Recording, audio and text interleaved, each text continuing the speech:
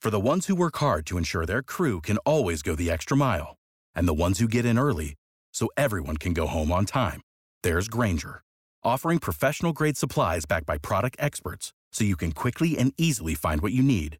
Plus, you can count on access to a committed team ready to go the extra mile for you. Call, click Grainger.com, or just stop by. Grainger, for the ones who get it done.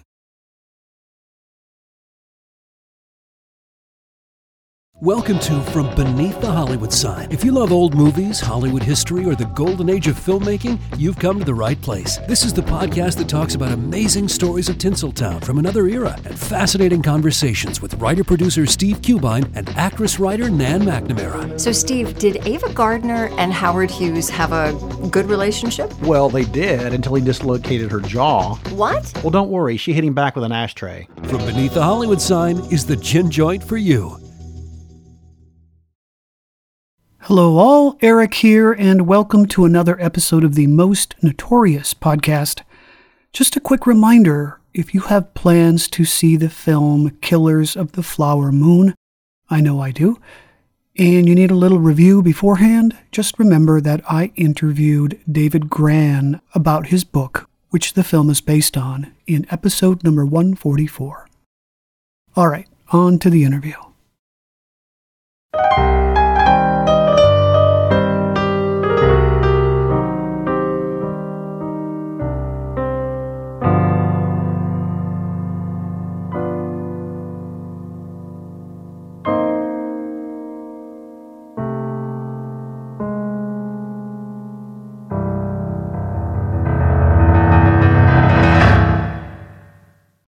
I am absolutely delighted to have Art T. Burton on the show.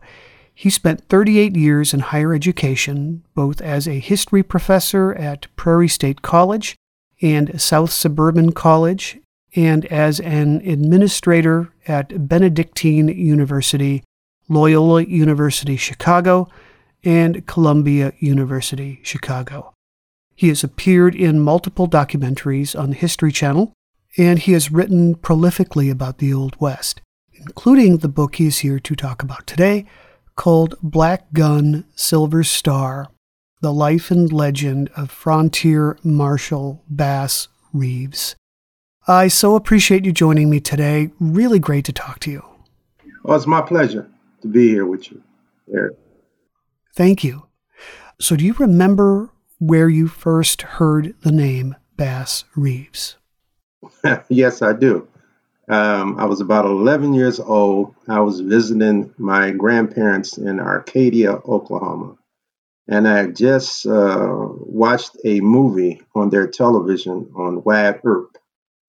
And I knew my grandparents had come to Oklahoma during the frontier days. And I asked them if there were any African Americans who were deputy U.S. Marshals. And my grandfather told me he remembered seeing them.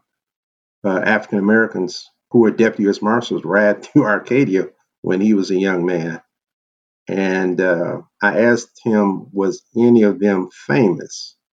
And he asked my grandmother, whose name was Ida. He said, Ida, what was that U.S. Marshal in Muskogee's name? And they thought for a minute. And then my grandmother said, Bass Reeves.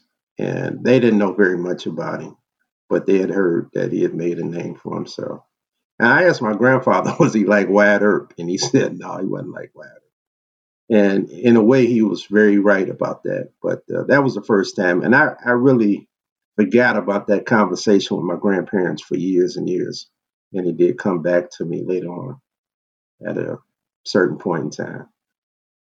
Before you wrote your book, your goal was to write an article about Bass Reeves, right? Yeah, I had been writing about the blues and jazz because I'm a jazz musician. And I had started writing in college. And I wrote a column for a small newspaper here in Chicago for about 13 years. And I thought that if I got enough information on Bass Reeves, when I found out about him, I could just write an article on him, which would be nice. There wasn't a lot of information about Reeves, though, when you began your project, right? Mm-hmm. You had to find it yourself. Right. There was almost nil. There was almost no information. And the way I got involved in researching him, I was with my cousin and his former college roommate, and we were hanging out, and we were talking about the lack of African American history that had been documented. And my cousin's former college roommate stated that he was from Reeves Addition in Muskogee, Oklahoma, and it was named for Bass Reeves. And that was the thing that spurred me to say, well, if I can get enough information on this guy, I'll write a column about it. And I told my cousins to find all the old people they could find who remembered anything about Bass. And then I contacted Northeastern State University in Tahlequah, Oklahoma, which is the closest university to Muskogee, and asked them about Reeves Addition in Muskogee. And they told me they would see what they could find due to their research. And in the interim, my cousins found 3 or 4 older people who lived around Oklahoma City primarily. And they were telling me stories that Bass Reeves would arrested Jesse James, Butch Cassidy, or Billy the Kid. It just sounded facetious to me at the time. And then the Northeastern State University in Tahlequah sent me a packet including a map of Reeves Addition in Muskogee, and it was named for a white banker named Ira Reeves, who was a developer in Muskogee. And I guess predominantly in recent years, it was an African American community. And so they just thought that it was named for Bass Reeves because that's where he had died. But I was about to give up the ghost on Bass Reeves, actually. And I contacted a man who owned a little museum in Denver, Colorado. His name was Mr. Stewart. And I called him up and I asked him, was there any African Americans in the Wild West? Because my curiosity had got pinged, and wanted to know what he knew. And the first thing out of his mouth was Bass Reeves. And I was kind of shocked by that. And I asked him, what did he know about Bass? And he said he didn't know very much, but he said that there was a couple of older gentlemen from Oklahoma who lived in Denver. And he said that's all they talked about. And he said there's one, this Reverend Haskell Shoeboot, who stated that Bass would walk the streets of Muskogee with a sidekick who carried a satchel full of pistols. And if somebody called his name, Bass would put his back up against the wall. And I asked him if he had any contact info for Mr. Shoeboot, Reverend Shoeboot. And he said no, he didn't. He hadn't seen him in a couple of years. So I knew he was pretty old, so I wasn't sure if he was living or dead at that time. And I called up the operator in Denver, Colorado, and asked her if she had a listing for Reverend Haskell Shoeboot. And she did. And I dialed the number, and a lady answered the phone, and I told her I wanted to speak to Reverend Shoeboot. And she said, just a minute.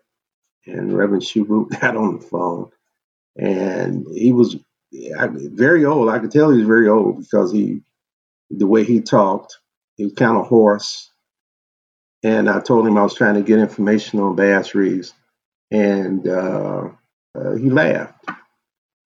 And when he laughed, that kind of threw me off. But he went on to say that Bass could outfight, outshoot, outride, outrope, outdo everything almost anybody could do. And it was almost similar to the other stories I received from my cousin's contacts in Oklahoma. So I wasn't real impressed with that. And then he told me, he said, I tell you something I seen with my own eyes. And he repeated that a couple of times. And he said that he used to drive the hack for Bud Ledbetter. And I had to stop him and ask him what was the hack. And he said a hack was a one-horse carriage.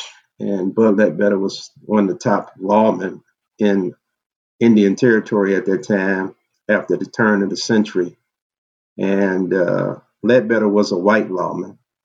And it was very interesting. The older people I had talked to earlier had stated that Bass was arresting white folks.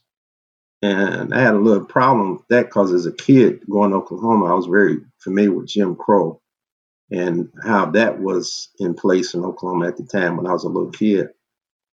So I asked, Shoeboot went on to tell me the story that he drove the hack for Bud Ledbetter. And Bud had a posse after an outlaw at Gibson Station. And said it was a fairly large posse. And I asked him who else was in the posse, and he told me there was a marshal named Depew, who I later was able to document there was a lawman named Depew who worked out in Muskogee. But he said that this outlaw they was trying to catch was at Gibson Station, 12 miles north of Muskogee, and they had him kind of in a place where he was hunkered down, and they was shooting at him. And I guess the majority of the morning they spent a lot of ammunition shooting at this man, and they wasn't hitting. And Shoeboot said that Bud Ledbetter told somebody in the posse to go back to Muskogee and get Bass Reeves. And he said that Bass came on the scene toward the end of the day. The sun was starting to go down. And the posse had quit shooting at the outlaw.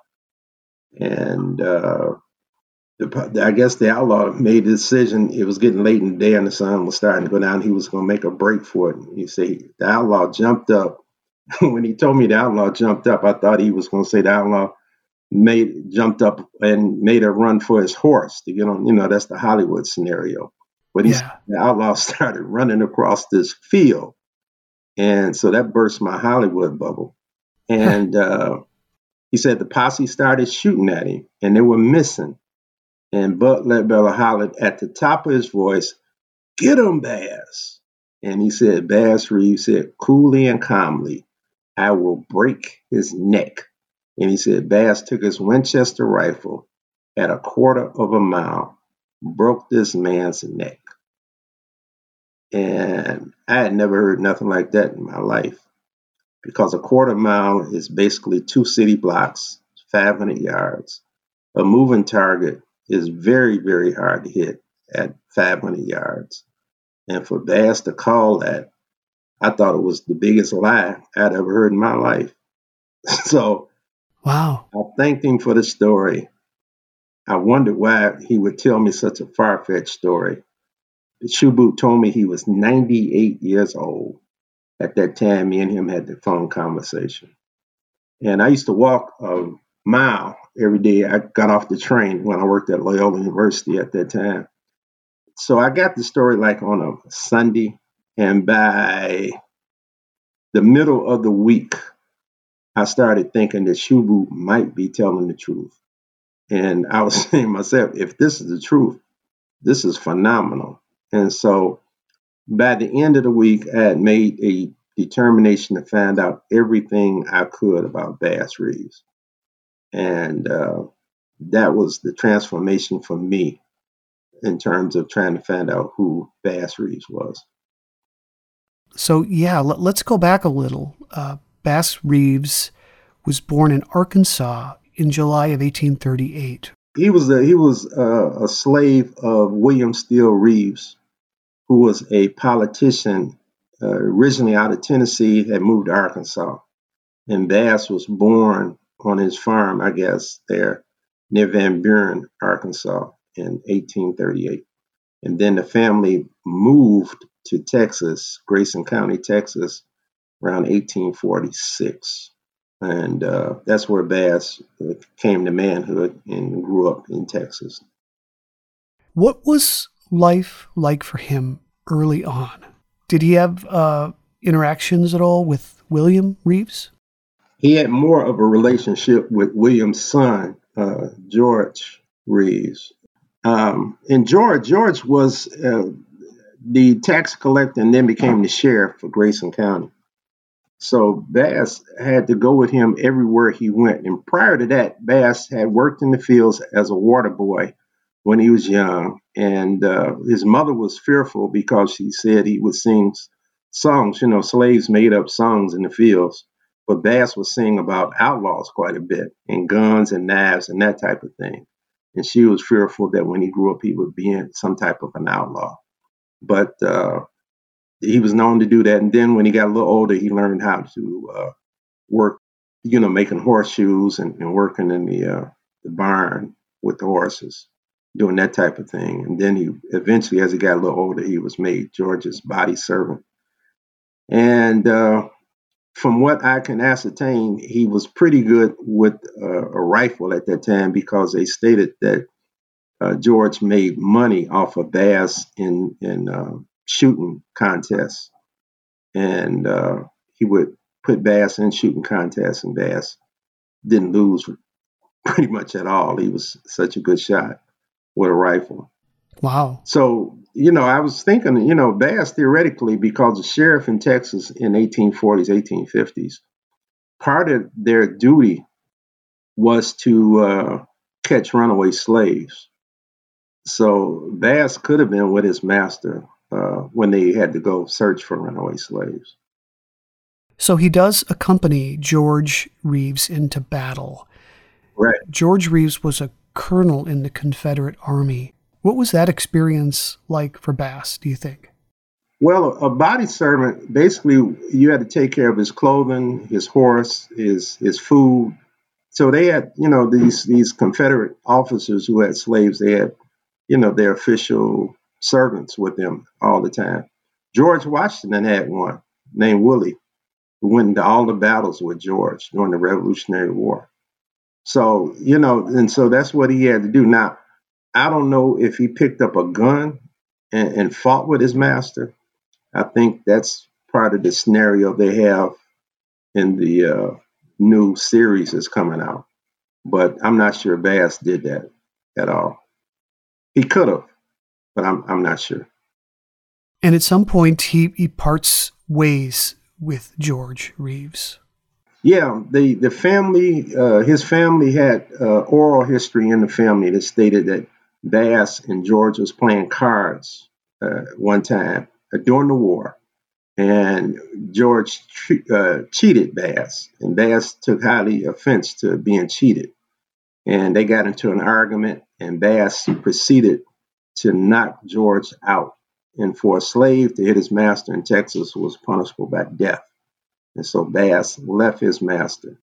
And from what I can ascertain and looking at the time period, I think it was probably sometime after the battle in Arkansas that took place. And Bass went into the Indian Territory and served with the Union Indians during the war. And the Indian Territory was the most dangerous place probably in the Civil War during that period, because the highest percentage of loss of life, property, and livestock took place in the Indian Territory.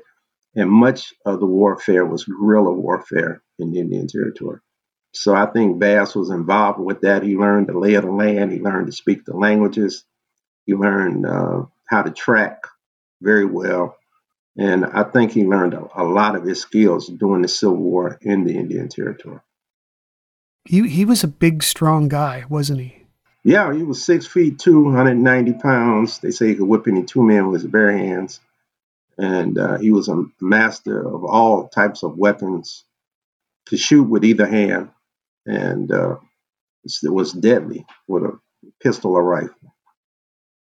So when does he become a deputy U.S. Marshal? What are his duties, and where does he serve?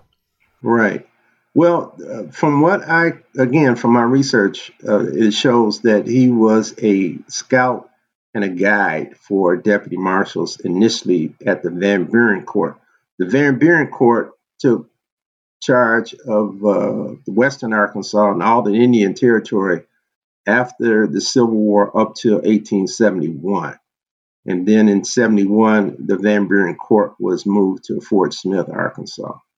And so he did that for a while, and he would have been a posseman, but he was a scout and a guide because he knew the Indian languages, he knew the territory.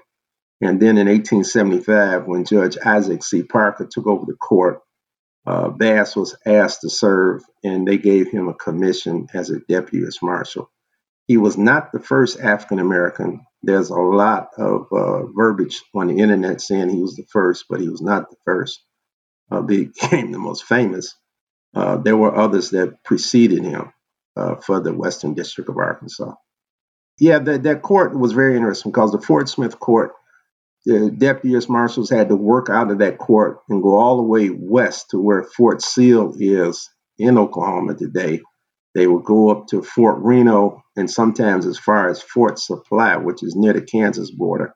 And then they would go back to Fort Smith. So it was a round trip of over 400 miles in the territory. and they would take a crew, a wagon, they would take a cook, a guard, and they would have to take at least one posseman to help them with the arrest they'd have to make. And it would take a month to 2 months to go into the territory and arrest felons and people they had warrants for, and they would bring them back. And Bass became noted for bringing back 12, 15, 16, 17 prisoners at a time. Yeah, these wagons, right, would be outfitted with a long chain. Yeah, they looked like Army supply wagons. They weren't wagons with steel bars on them. I know that was in Hang 'em High and True Grit, where they had wagons with bars. But no, they had no bars. And so the prisoners primarily would have to walk behind the wagons, and they would be chained ankle to ankle. Sometimes the deputies would have a couple of wagons, and if they had a couple of wagons, they would sometimes allow prisoners to ride in the wagons. But primarily they walked across the prairie. So that's could be a long trip doing that. And so the wagons also served as the base camp, and they would set up camp, and then they would go in the area to pick up the prisoners, felons who had committed the crimes. And if they killed a felon, they wouldn't get any money for that. So it was more important to bring them in because they get paid for reimbursement for food and mileage. And so if a deputy killed outlaw, he would have to pay for and provide for the man's burial themselves. And then they'd also have to have a hearing for the killing that took place. And the money could be really good for a U.S. Marshal, especially if they were successful, of course. It was pretty good. The money was better if you found outlaws with rewards on their head. And so the deputies were actually the original bounty hunters in the Indian Territory. And actually, the bounty hunter is a Hollywood invention. Basically, bounty hunters were lawmen, sheriffs, deputy marshals, such that did this to pad their money they got. But you had to bring people in to make good money. And so Bass made good money because he brought a lot in. So, he would make sometimes upwards of $1,000 on a trip, which was a whole lot of money back then. We will be back after these brief messages. Sick of being upsold at gyms? My guy, you're currently a base member? For $90 more, I can upgrade you to our Shred membership. For $130 more, you'll be a Swole member. And for just $300 more, you'll reach Sweat Platinum. At Planet Fitness, you'll get energy without the upsell. Never pushy, always free fitness training and equipment for every workout. It's fitness that fits your budget. Join Planet Fitness for just $1 down and $10 a month. Cancel anytime. Deal ends Friday, May 10th. See Home Club for details. Hey there, I'm Dylan Lewis, one of the hosts of Motley Fool Money. Each weekday on Motley Fool Money, we talk through the business news you need to know and the stories moving stocks on Wall Street. On weekends, we dive into the industries shaping tomorrow and host the experts, authors, and executives that understand them. Tune in for insights, a long-term perspective on investing, and of course, stock ideas. Plenty of them. To quote a listener, it pays to listen. Check us out and subscribe wherever you listen to podcasts. I'm Jane Perlez, longtime foreign correspondent and former Beijing bureau chief for the New York Times.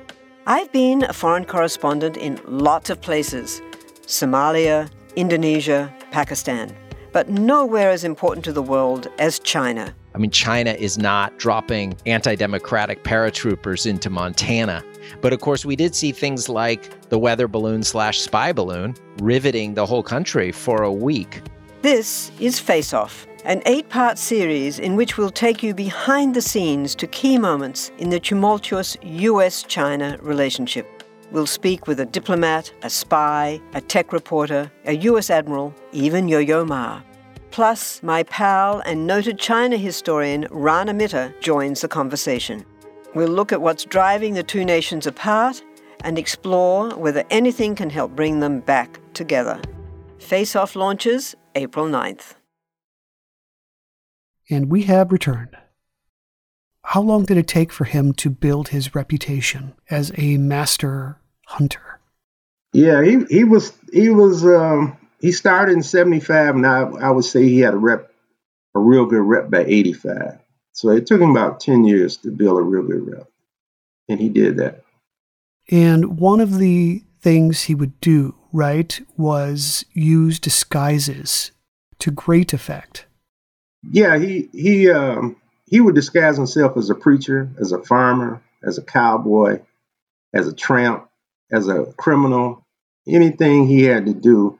The Indians had taught him how to even ride a horse at distance where he wouldn't appear to be a big guy. He can make himself look smaller, depending on, what type of horse he had. And he carried several horses, because a lot of times a real good horse was a signal that you were a deputy U.S. Marshals. And so he'd have some horses that he'd ride, he would take with that would be used for disguise purposes. He thought of it all. And he was very good at what he did. Actually, he was so good with warrants, arrest warrants, that the federal office in Fort Smith started giving him subpoenas.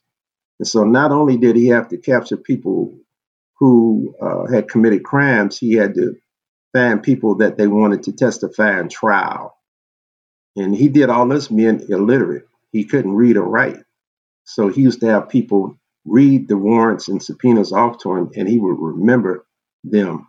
He had total recall, just a fascinating aspect of his career that he had this recall. Brilliant man to do that. And then he used deductive reasoning when he was doing his detective work. He preceded Sherlock Holmes with deductive reasoning. Wow. So speaking of disguises, there are so many stories in your book about the various captures he makes. And obviously we don't have time to talk about all of them. Right. But there are a few stories I'd love if you could share. Sure. In one of them, he was on the hunt for two brothers, and he disguised himself as a tramp to infiltrate the family's home. Could you tell us that story? Yeah, that one occurred in the Chickasaw Nation. And these boys had a pretty big reward on their head. And so Bass decided that he would stop his base camp very far from where they lived, and he would walk in. He shot holes in an old hat, had some old brogans to put on, and looked as disheveled as he could, like somebody on the run from the law. And he knew primarily where these boys lived. And when he found the home, they were not there, but their mother was there. And he made a plea with her, told her he was very hungry. He was on the run from the law. And she believed his story, and she told him her sons were outlaws and they were also on the run. And she thought that maybe he could join them in some type of criminal activity. And he told her he'd be glad to. And so when they came home, the mama introduced him to the boys, and they all bedded down that night. And I guess in the middle of the night, Bass was able to slip the handcuffs on them. And in the morning, he kicked them awoke and told them they were under arrest. And I believe the mama was so incensed, she followed him 2 or 3 miles, calling him every word under the sun she could think of. And he took him back to his base camp, and he said his money's going to be pretty good now. I think there was like a $3,000 reward on their head, which was a lot of money at that time. And so he said, my money's going to turn green now. Yeah. But yeah, he did those type of things. He was very good at working in disguise. One interesting case in your book had to do with a man named Chub Moore. Right. Would you tell us about Moore's criminal past and how Reeves was able to nab him? Yeah, Chub Moore was a mixed blood Chickasaw. And I guess the crime took place around 1879. And Chub had led a mob in the lynching of a young black boy. And now, most of the times, racial lynchings didn't take place in Indian Territory prior to Oklahoma statehood. Most time lynchings were for horse theft or cattle theft, that type of thing. They did have a few racial crimes, but this was one that occurred in 79. And Chubb, I guess, was fairly able to not be arrested for the crime. And I guess this black boy had supposed to have been fraternizing with a white girl. And I guess some of the folks didn't like that. And he was lynched by this mob, and Chubb was supposed to be the ringleader of that. And so Bass got the reward for Chubb. And Chubb was arrested by Bass in 84. And there was a gunfight in arresting Chubb, and he was wounded during the arrest. And he later died at Fort Smith. They was able to take him all the way back to Fort Smith because the Chickasaw Nation is pretty far from Fort Smith, Arkansas. It's near the western Oklahoma region.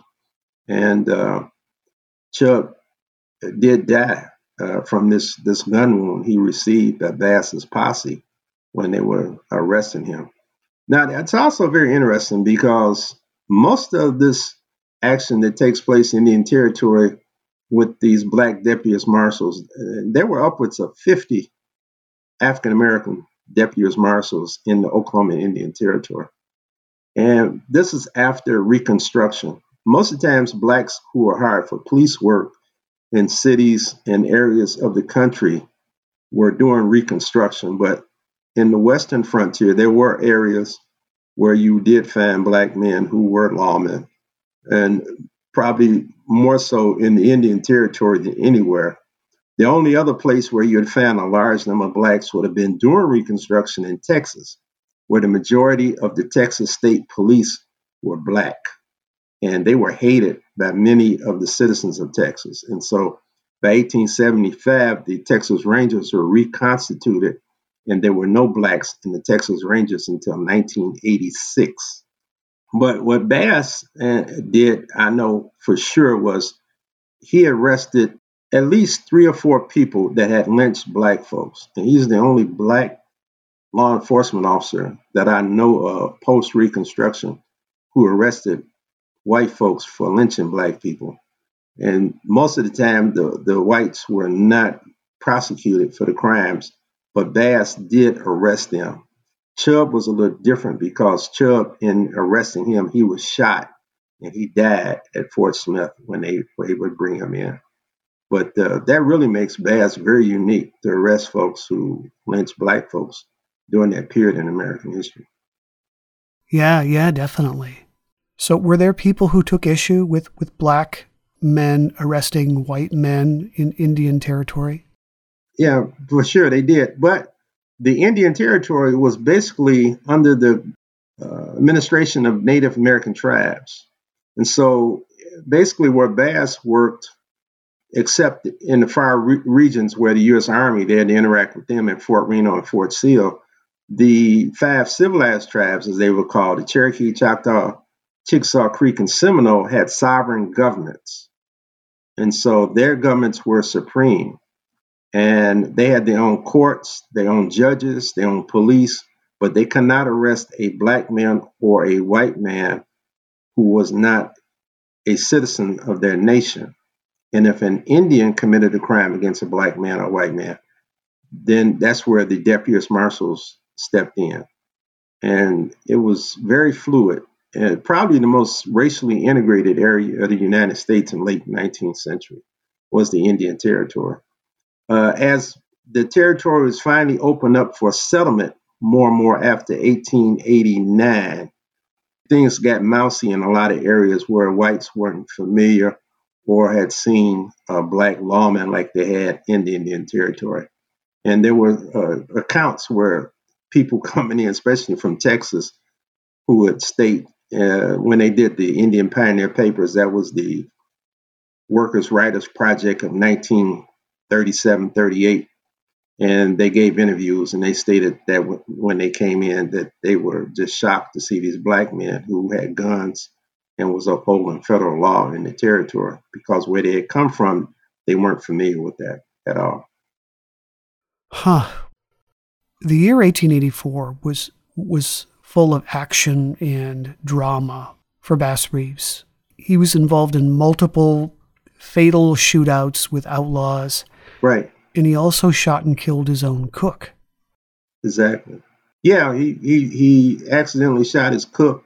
There were stories about how it happened that was not true, but Bass was not arrested for that crime until 1886, and he wasn't arrested for accidentally shooting him or manslaughter. They arrested him on first degree, homicide, which was kind of unusual. But by that time, the first former Confederate U.S. Marshal was in place at Fort Smith, and that was the first time Bass worked under a former Confederate officer for that court. And so they brought him up on charges. Bass was arrested. He did 6 months in the Fort Smith Federal Jail before he could get his bail. He was arrested in January of 86, and he didn't bail out until June of 86, and had some friends to help with the bail monies.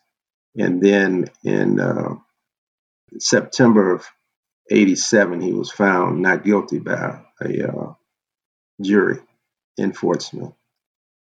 Yeah, in one of the retellings of this story, you write that there was a little dog in camp, and the cook was annoyed by the dog begging for food. And so he poured hot grease down the dog's throat, which would be horrific if true, of course. And Reeves then, disgusted by the cook's action, killed him. But you say the death was accidental. Yeah, the true story was almost totally opposite of that. Bass was mad at the cook because the cook wasn't a good cook, and he was very upset with the food that the cook was preparing. But also, there was a dog they had in camp, I guess a little puppy or some type of dog, and the cook was allowing the dog to lick the pants. And Bass got irritated by that. And he told the cook he was going to shoot the dog. And the cook said he was going to shoot Bass's horse if he shot the dog. And so they got into the words. They was pretty. And so supposedly later on, though, Bass was trying to dislodge a bullet. He had put a pistol round in his rifle and trying to pull the bullet out. The rifle went off and struck the cook near his neck. And they said that Bass tried to get help. They tried to get a doctor. They couldn't find a doctor. And the cook didn't die immediately, but he later died from that bullet wound. His name was William Leach. And it was an accident. And that's what later came out in trial, that it was an accident. Some of the felons who had been arrested by Bass tried to say it wasn't accidental, but one of the felons' wife was on the trip. She had her kids with her, and she was trying to follow her husband, I guess, back to Fort Smith where he was going to stand trial. And she testified that it was an accidental shooting. So that really did Bass well in terms of helping his story. So one of the more famous captures for Reeves came in April of 1890 when he brought in a notorious Seminole outlaw named Greenleaf. Correct. What had Greenleaf done to make him a wanted man, and how did Reeves get him? Well, Greenleaf was noted for selling whiskey. Whiskey was the most common thing. It was almost like the drug trade in America today. But whiskey was illegal in Indian Territory because the United States government they felt it was a bad thing for the Native Americans to have, get hold of. And many tribes had been decimated by whiskey east of the Mississippi River. Some on purpose, some not. But so they didn't like the effect of whiskey. So the federal government made it illegal for whiskey to be in Indian Territory. So the trade in illegal whiskey was huge. Greenleaf was known to traffic in illegal whiskey, but beyond that, he was supposed to have been a real bad guy. He had killed 4 Indians, murdered them, and he had also killed 3 whites. And one of the white men was a U.S. postal worker who was, delivering mail in the territory. And he had been on the run for 17 years, and nobody had been able to capture him. And Bass got the warrant for his arrest. He found out where Greenleaf was living and decided that they would make a move on Greenleaf early in the morning. So right before the sun came up, Bass and his posse charged the house, and they came in on Greenleaf, and he was asleep pretty much, and told him he was under arrest. And people that lived in the area were so shocked by the fact that Greenleaf was arrested. They said they came from miles and miles around to see that Greenleaf had been arrested. And Bass took him into Fort Smith. It was a good capture for Bass Reeves. Yeah. So what happened between Bass Reeves and Belle Starr? One of the stories that seems to persist is that he tracked her down, he arrested her. Yeah, well, that's not true. From what I've been able to find in my research, he and Belle became friendly to one another, and he knew her. And Belle had been arrested earlier for horse theft. Bass was not involved. But in 86, I believe it is, Bass got the warrant for arrest because she was supposed to stole another horse. And I don't know how she found out. I don't know if Bass told her or somebody else told her that Bass had the warrant for arrest. But the only time that Belle Starr turned herself in at Fort Smith, Arkansas, was when Bass had the warrant for her arrest. And so he didn't arrest her per se, but she turned herself in, and she came in and said she didn't want to be chased around the countryside by deputy marshals. And so she turned herself in. And actually, on that particular case, she was able to show that she had not stole the particular horse and was not incarcerated for horse theft on that particular occasion. So what is one of your favorite Bass Reeves arrest stories? And I'm sure it's hard to choose. I think you wrote that he made 3,000 to 4,000 arrests in his law enforcement career.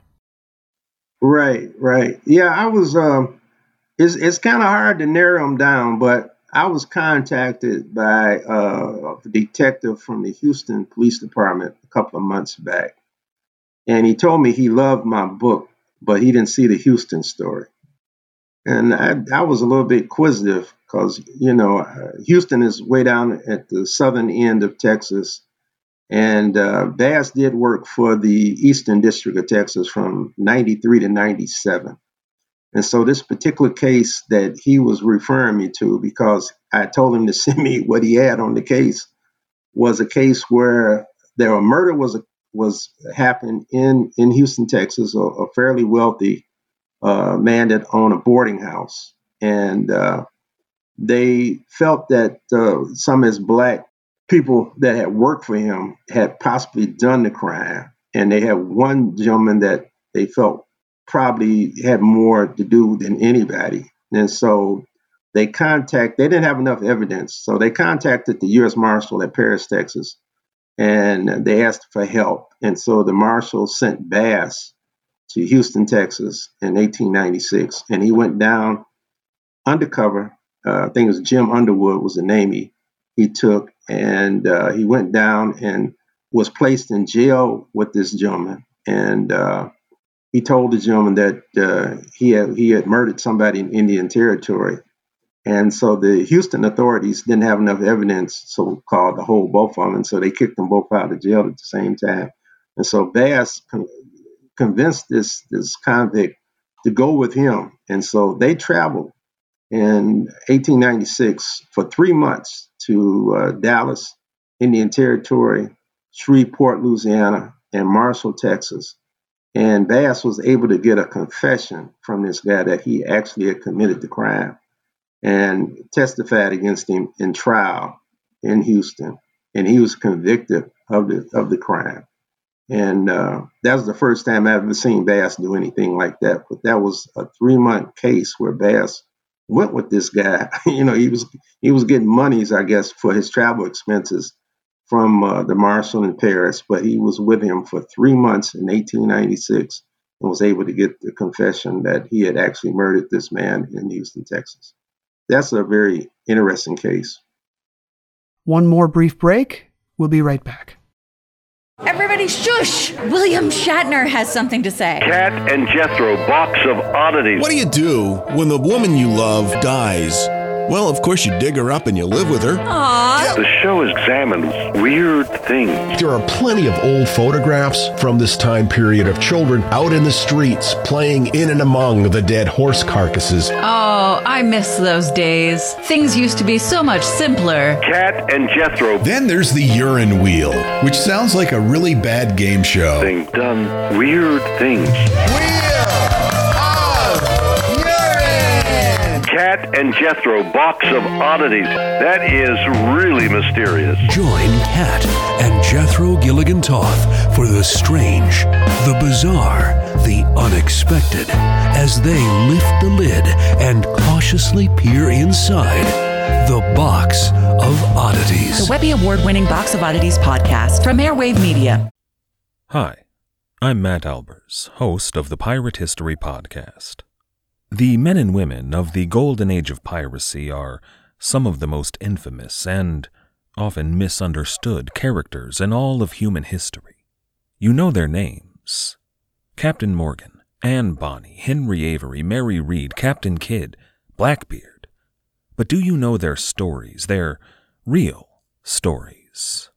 Every week over on the Pirate History Podcast, we explore the real lives of these pirates.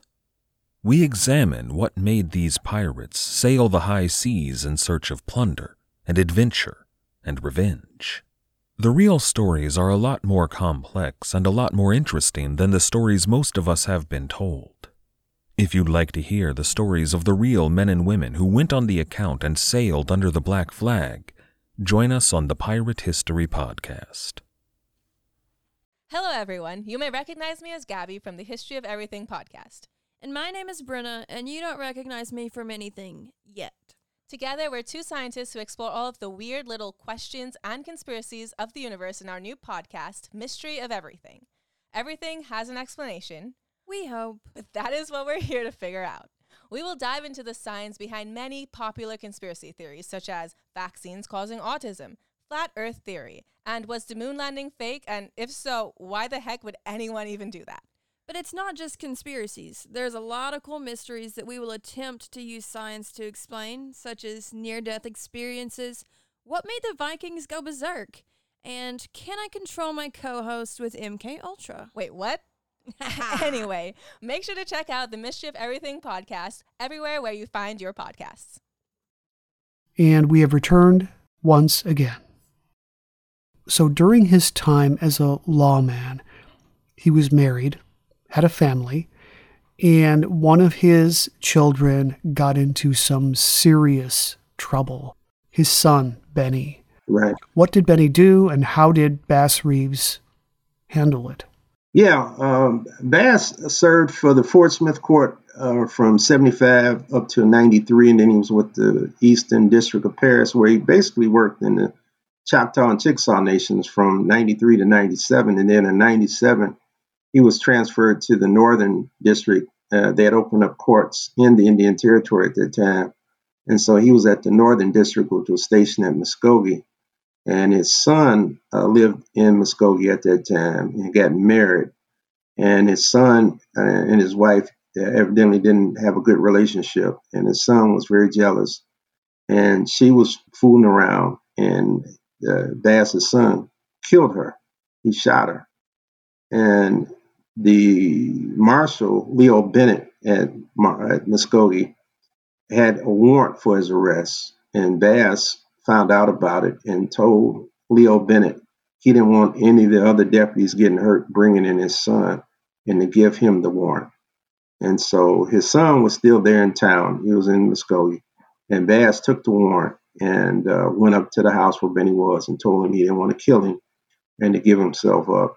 And his son did so, and he was convicted of murder, and he was sent to the Leavenworth prison, federal prison in Kansas at that time. And I think he spent 11 years in prison before he was able to get out, Benny. And he got out, came back to Muskogee, and was a barber in the town. But Bass arrested Benny for murder, his own son. Bass arrested the minister that baptized him in Muskogee also. In 1906. The minister was selling illegal whiskey because the church had got behind in some payments they had to make, and the congregation told him it was okay for him to sell whiskey, but it didn't fly with Bass, and so Bass arrested his minister. That's a guy who takes the law seriously.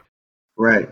Yeah, the interesting thing about Bass Reeves is that he was probably the greatest gunfighter in the Wild West. He had a lot of gunfights. He was, he's a deputy marshal for 32 years. And if you got in a gunfight with Bass, it was almost tantamount to committing suicide because he could shoot so well. The main guns they used in the territory was the Winchester rifle. They would have pistols also, but the Winchester rifle was the main weapon they used in the territory.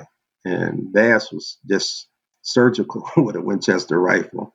But he also carried two pistols, generally when he walked.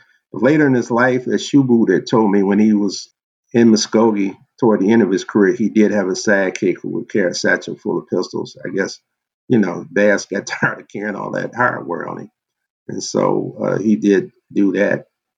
And he also, after he became a city policeman in November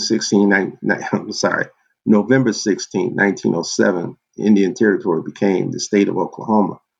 And Bass became a city policeman, and he held that down for almost 2 years. And that was when he had a beat downtown Muskogee, and they said not a crime was ever committed on his beat during that time period. He used to like to brag about that. But he was a very colorful guy. He liked to tell jokes. He liked to laugh. He liked to brag about what he could do. I guess he was kind of probably like Muhammad Ali to a certain extent with that. But he was a celebrity in the Indian Territory. And doing my research, I found out they were singing songs about Bass Reeves, white people and black people in the Indian Territory. So he just had that much celebrity in the territory. And it was just strange to me when he died. He just kind of, they kind of forgot about him. But statehood, Jim Crow came in, and a lot of things that African Americans had done was totally forgotten about, or pushed to the curb, marginalized for the most part.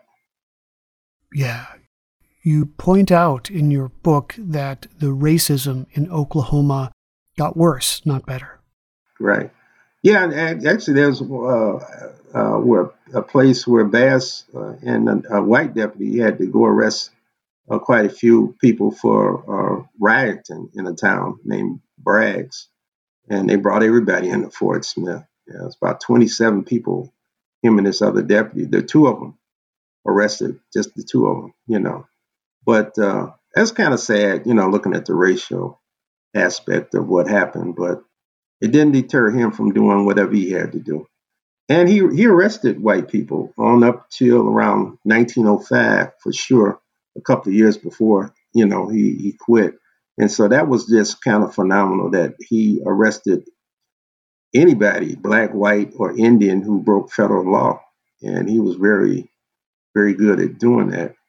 Now, he was noted, somebody stated that he didn't want to arrest white people because there's too much problems. But I was able to look at the official records and documents and seeing that he was still arresting white people up until the middle of the first decade of the century, which was quite interesting.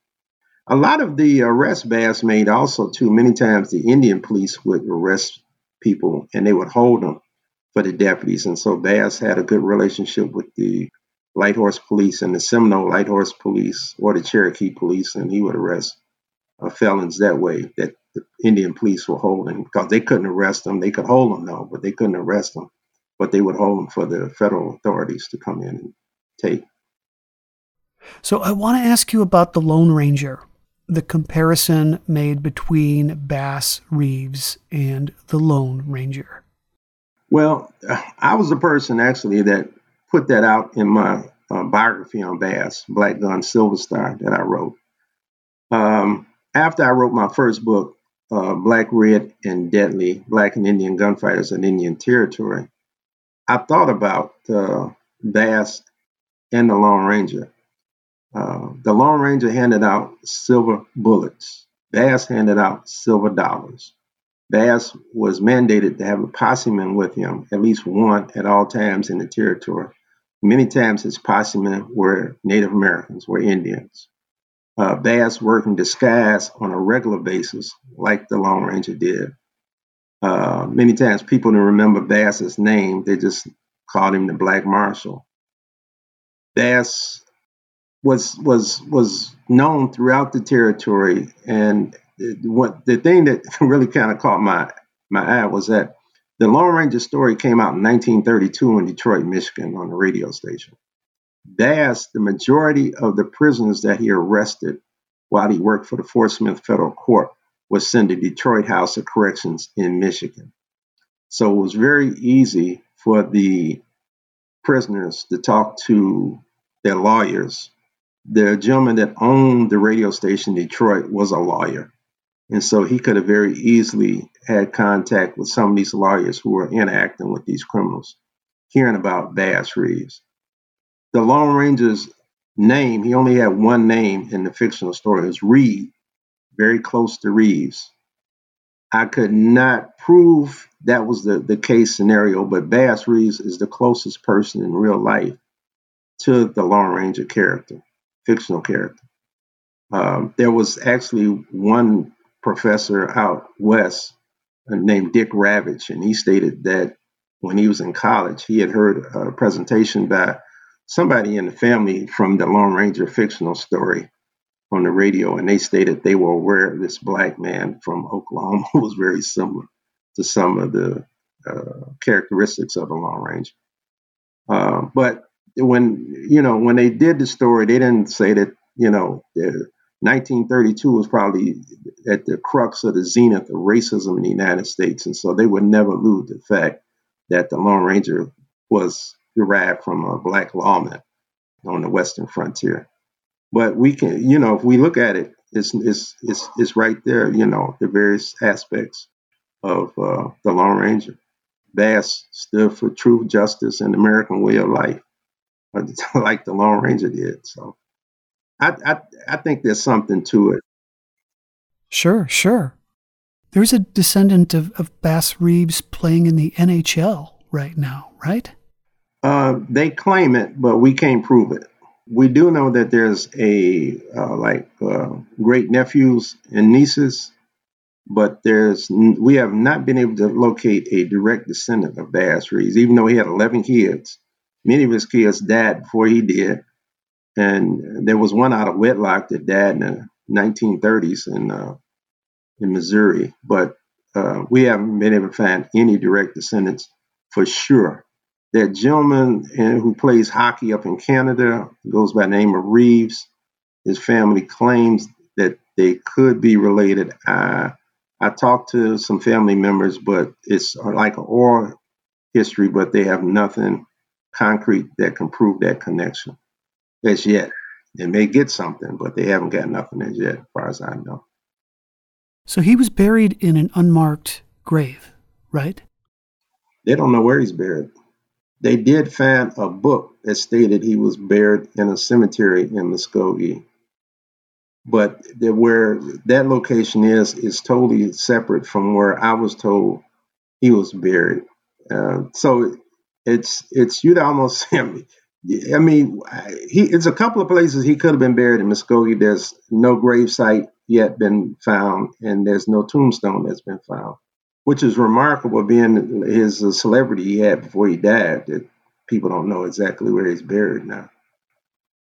So we talked just briefly about this new television series coming out in November about Bass Reeves. Yeah. What have you heard about it? What are your thoughts? Well, I've seen the trailers for it somewhat. One trailer kind of was very interesting, being that his wife is holding off a group of Ku Klux Klan at our house in Arkansas. And that's not historically correct at all, because the Klan was destroyed in the late 1860s in Arkansas by the Arkansas State Militia, led by Daniel Upham. And Daniel Upham later became Bass Reeves' first marshal that Bass worked for. So there was no Ku Klux Klan in Arkansas at that time. So I don't know. I guess it's a good theatrical thing to put the Klan in the film, but it's totally incorrect. And it looks like they have the deputies going in the field without pack horses or pack mules, and that's totally incorrect also. I hope they do a good job. I'm sure it may be popular. The actors are very good to have in the series, but I think the historical veracity probably would be a little bit meager in terms of the real history. I just said the series would definitely help people become familiar with Bass's name and his career in terms of what he able to accomplish. So that's good. Yeah. I would love to see an epic movie on Bass Reeves, myself personally. Yeah, he's one of these guys who had a life that was just so fascinating. Why embellish? Why make things up? There's no need to fictionalize his life. Right.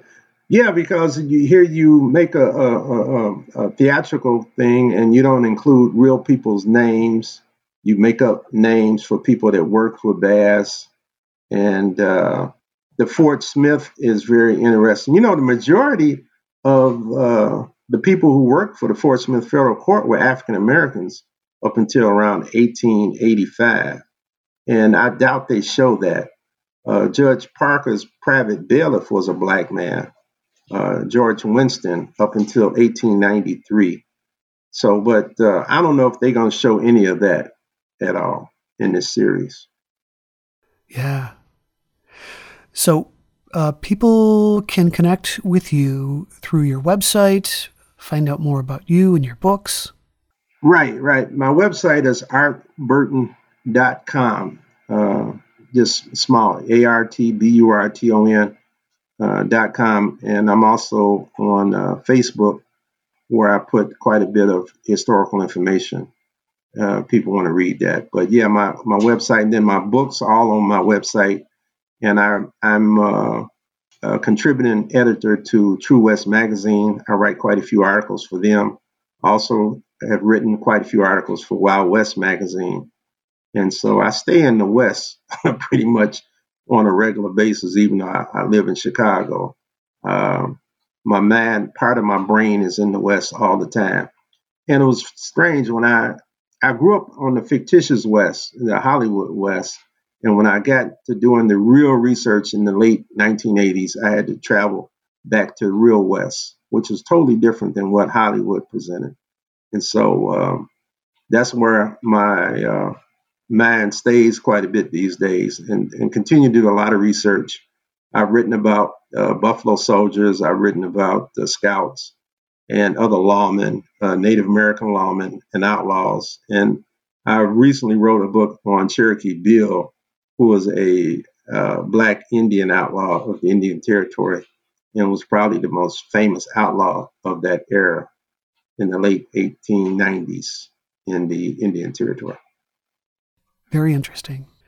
Well, I appreciate your time today. Thanks so much. I really appreciated being on your show, and I hope people can read my books on Bass Reeves. I think he was the greatest frontier hero in American history, and hope they find him fascinating as I did. Yeah. People think Wyatt Earp, Bat Masterson, Wild Bill Hickok even. Right. But they certainly were not career lawmen. Right.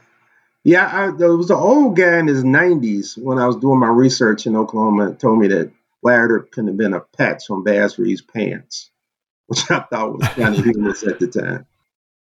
But yeah, I think they'll find Bass's figure on his own. He was a phenomenon of the period of that era. It's also very interesting, the day he died, which was January the 12th, 1910, the brightest comet of the 20th century appeared in the sky, which is kind of a benchmark, I guess, a good sign that this is something special that happened. Right. Oh, before we go, I forgot to ask you about this. How many men did Bass Reeves kill over the course of his career? Well, at the time he died, majority of the newspapers stated he had killed 14 men in the line of duty, but there were half a dozen newspapers also that stated he had killed more than 20 men during his career. And so I would probably veer toward the 20 plus, possibly. We don't know exactly how many he killed. The Indian Territory is the most dangerous place for deputy U.S. Marshals in the history of U.S. Marshal Service. Over 130 died in the Indian Oklahoma territories. And the worst killing field was a 50-mile radius of Muskogee. And so it was very dangerous. And I think Bass probably had to do what he had to do to stay alive. And so, I think he probably killed 20 plus. And all of the men he killed, with the exception of the cook, were outlaws, right? Right, exactly. Well, once again, thank you. Okay, very good. Again, I have been speaking to Art T. Burton. He is the author of Black Gun, Silver Star, The Life and Legend of Frontier Marshal Bass Reeves. Again, this has been another episode of the Most Notorious Podcast, broadcasting to every dark and cobwebbed corner of the world. I'm Eric Rivenes, and have a safe tomorrow.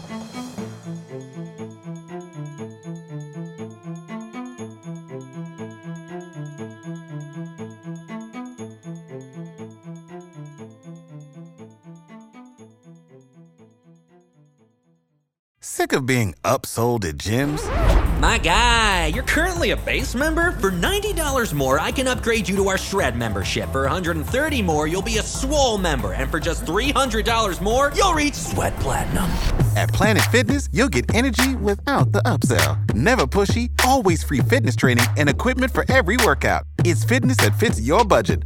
Join Planet Fitness for just $1 down and $10 a month. Cancel anytime. Deal ends Friday, May 10th. See Home Club for details. Want to learn how you can make smarter decisions with your money? Well, I've got the podcast for you. I'm Sean Piles, and I host NerdWallet's Smart Money Podcast. Our show features our team of nerds, personal finance experts in credit cards, banking, investing, and more. And they'll help you make the most of your money while cutting through the clutter and misinformation in today's world of personal finance. You'll get clarity on strategies to help you build your wealth, invest wisely, shop for financial products, and plan for major life events. Listen to NerdWallet's Smart Money Podcast wherever you get your podcasts.